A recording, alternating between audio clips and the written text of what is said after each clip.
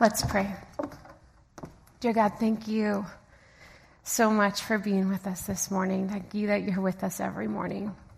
Help us to see your Spirit. It's right there. Thank you for loving us deeply. Thank you for being our friend, our guide, and the one who loves us so much. In Jesus' name, amen. Well, good morning. Let's see. Well, I wanted to talk to you about my favorite commercial today, besides the Mentos commercial, of course. It's the Pure Michigan commercials. I love those. I almost bought golf clubs because of it.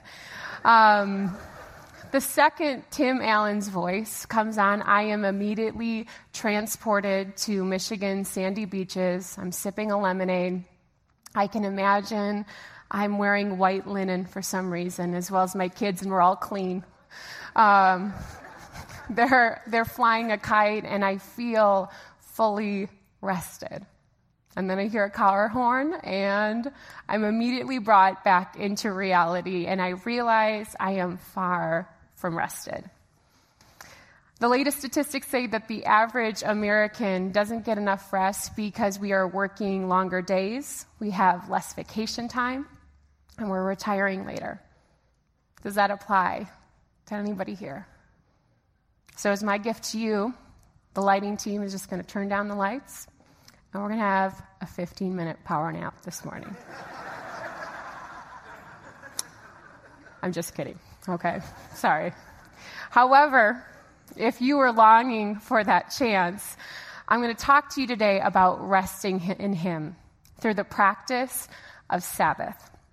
I've always been unsure of what the heck Sabbath means, besides just going to church on Sunday. Does it mean that I'm supposed to be doing that more often? Does it apply for me or just the biblical times? And by definition, it just means it is a day of religious observance and abstinence from work, and it's kept by Jews from Friday evening into Saturday evening, and by most Christians on Sunday. So how did it even begin? Well, in Genesis, God created the heavens and the earth in 6 days, and on the seventh day, with the canvas of the cosmos completed, God paused from his labor and rested. Thus, God blessed day 7 and made it special, an open time for pause and restoration, a sacred zone of Sabbath keeping because God rested from all the work he had done in creation that day. When I first read about creation, I thought, well, how nice. I mean, God, he basically created the whole world with a 6-day deadline. I mean, that's pretty amazing. But truly, he is showing us that there is work and then there is rest. The creation story is a model for the kind of Sabbath restoration he wants for his people. And he purposely included the Sabbath to be part of it, not as an option. We have become a people who are overworked, overwhelmed, overstressed, and we are looking desperately to experience rest. Is that you? I know it's me. If so, is it possible that by practicing the Sabbath, it could be part of our solution? I've done a couple messages so far, and every topic that I seem to get, it just slaps me in the face, reminding me of another area I need to work on. And I know by nature I'm a hustler. I like to get things done. I have checklists, Google Keep, calendars, you name it. While my go-getter attitude is not necessarily wrong, I am reminded that, am I providing myself the margin for rest and relying on him? Our kids still take naps from time to time. And sometimes they ask us to take one with them. And I usually just say to them, you know what, guys, you need to rest, but mom needs to get a couple things done around the house. So when God is asking us to rest, are we just choosing to push him aside and finish one more thing on that never-ending to-do list? The first time the Sabbath is commanded in the Bible, it is in Exodus chapter 20, and God is giving Moses the 10 Commandments to bring back to his people, and he says this: "You and your family are to remember the Sabbath day. set it apart, and keep it holy. You have 6 days to do all your work, but the 7th day is to be different.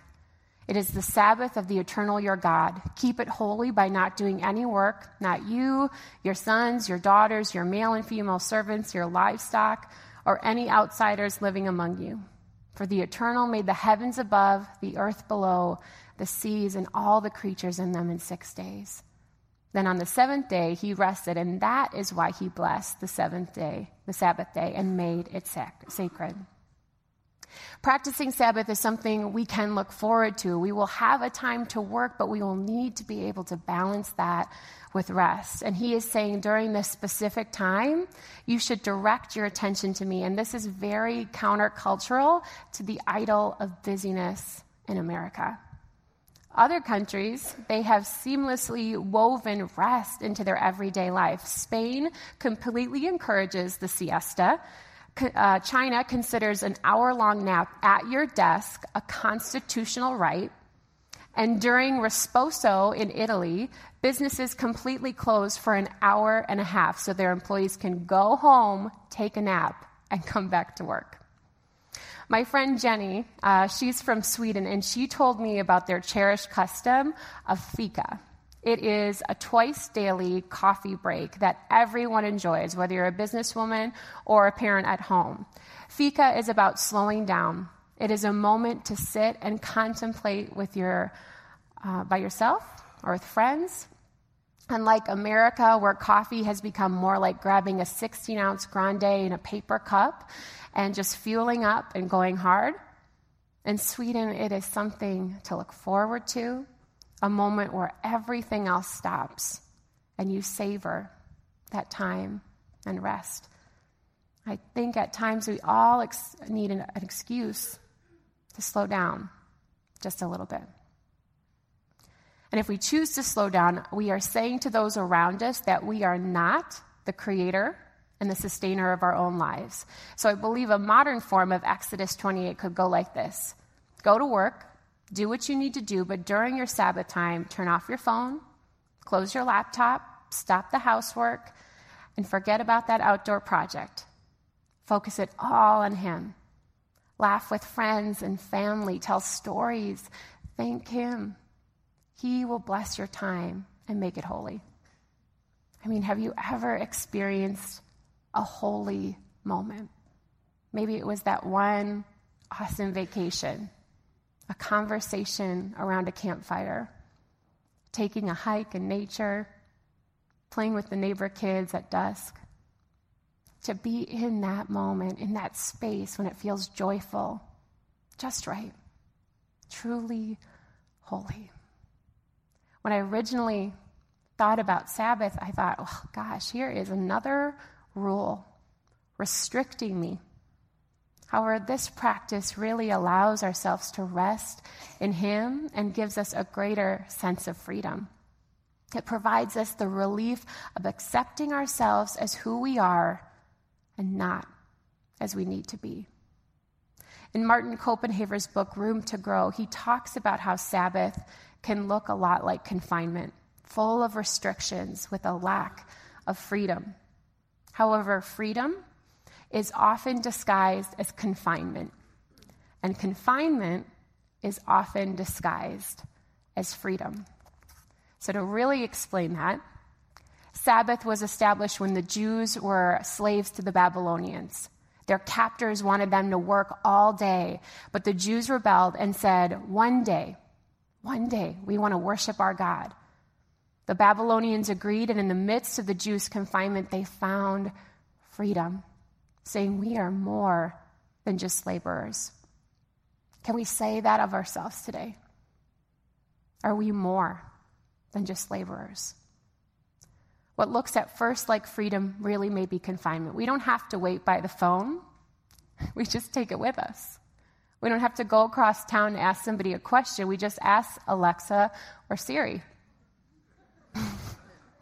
The promise of any place can be your workplace now becomes every place is your workplace. We can feel trapped with no way to escape. And that promise of freedom doesn't really feel like that anymore. I know a commandment sounds very forceful, but the one who has created the whole world knows exactly what we need. Practicing the Sabbath is not just a part of rules for us to follow and confine us. It has allowed us a gift of freedom. Jesus practiced it, and I consider him a pretty good example. But sometimes I find myself saying, I don't want rest because I feel guilty about that. People are counting on me. I need to provide. And how will this look to others if I don't get back to them right away? With all of that, if we decide to take part of Sabbath, he can release that guilt, and we can say that God is the only one who can sustain. So what does the Sabbath provide? In Matthew 11:28 through 30, it says, "Come to me, all who labor and are heavy laden, and I will give you rest. Take my yoke upon you and learn from me, for I am gentle and lowly in heart, and you will find rest for your souls. For my yoke is easy and my burden is light." Jesus is saying two things here: surrender and learn. We all understand how hard it is to listen when we are at the point of either physical or emotional burnout. So all he's asking of us is just to surrender your anxiety, worry, and rest in him. So when life happens or crisis occurs, because you know it will, we will be at a better place to listen to his still, small voice. I remember when I was in Mr. Bramer's 7th grade science class, he decided to give us a pop quiz that day, and he had placed the papers face down in front of us, and he said, "You guys have about 5 to 10 minutes. Just go ahead, do your best to finish this quiz, but just make sure to listen to the directions on the top of the page." Well, everyone turned over the papers, and they started racing through the questions, and there were some even ridiculous things on there. Like you had to stand up, balk like a chicken, turn around 3 times. It was nuts. And in the midst of this chaos, I saw this one girl, Katie, and she was just sitting there, smiling, looking around at everyone, and I was like, well, she must have been real fast. I need to catch up. And I continued on in my antics, and then he stopped the class, and he said, "Could everyone just stop and read what was on top, the instructions on top of the paper," which read, "Thank you for reading these directions. Please sit back and observe the other students around you." It would have been so easy if I would have just listened to the directions. I wouldn't have made a complete fool of myself, as I did most days in 7th grade. But that is all he's asking of us, to look at his instructions, to surrender and learn. Sabbath also lends itself to community. The Jewish tradition encourages you to invite friends over for Sabbath dinner, and there is a joy in doing life together with family and friends. It's a chance for us to speak into the lives of others and vice versa. And when you have that time to have meaningful conversations with a friend or family, that can always bring a fresh perspective for us to learn from. The Jewish practice does have quite a bit of firmer rules, like not cooking, not watching TV, using your phone, or driving, to name a few. But for us, Sabbath can be as simple as sitting down to savor a meal, taking a nap, taking a walk outside, something you find delight in. Some choose to make Sabbath a whole day, but maybe it's scheduling it once a week, once a month, or every quarter. Whatever you decide, just keep it consistent and intentional. The goal is not to create extra stress. Just keep it simple. I will caution you this, what it is not supposed to be. It's catching up on Netflix, getting that honey-do list accomplished, spending extra time scanning social media. It is creating a space for true rest and being able to witness all the things he has blessed you with. It can provide us with just a little bit, a little taste of heaven. As we head into this summer season, I wholeheartedly encourage you to take some time to practice a little bit more rest, a time of Sabbath. And when you do so, be reminded of how we can be fully satisfied in his constant goodness and care. Isaiah 58:13-14 says this: "Keep the Sabbath day holy. Don't pursue your own interest on that day, but enjoy the Sabbath and speak of it with delight as the Lord's holy day. Honor the Sabbath in everything you do on that day, and don't follow your own desires or talk foolishly. Then the Lord will be your delight, and I will give you great honor." When we rest and are present, we are really able to see all the ways God delights us. Many Jewish dinners on the evening of Sabbath involve a blessing for all those attend. So I would like to bless you all today as we go into this week. Let's just take a moment. We're going to close our eyes, take in some deep breaths, and have our hearts open to hearing just a small list of the ways that we can take delight in Him when we take some time to rest. A starry-filled night, your still hot cup of coffee, your daughter, your son, the green grass under your toes, picking wildflowers, your spouse, your heart, the waters you long to swim in, the color blue, the mountain air, your dad,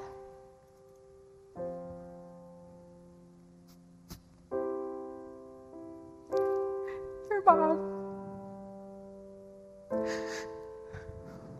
gentle rain, a dripping ice cream cone, the crack of a bat in a home run, the smell of butter and garlic in the frying pan, looking through old photos, your grandmother's special meal, your favorite song playing on the radio, the fork in your hand, your best friend, warm bread right out of the oven, scratching your dog's belly, the skyline, the hum of a well-tuned engine, a hammock, chubby little fingers grasping your own, being in the shade of a giant tree, your belly laugh, knowing an amazing God in this moment and how much He loves you right here, right now. Your breath. Amen.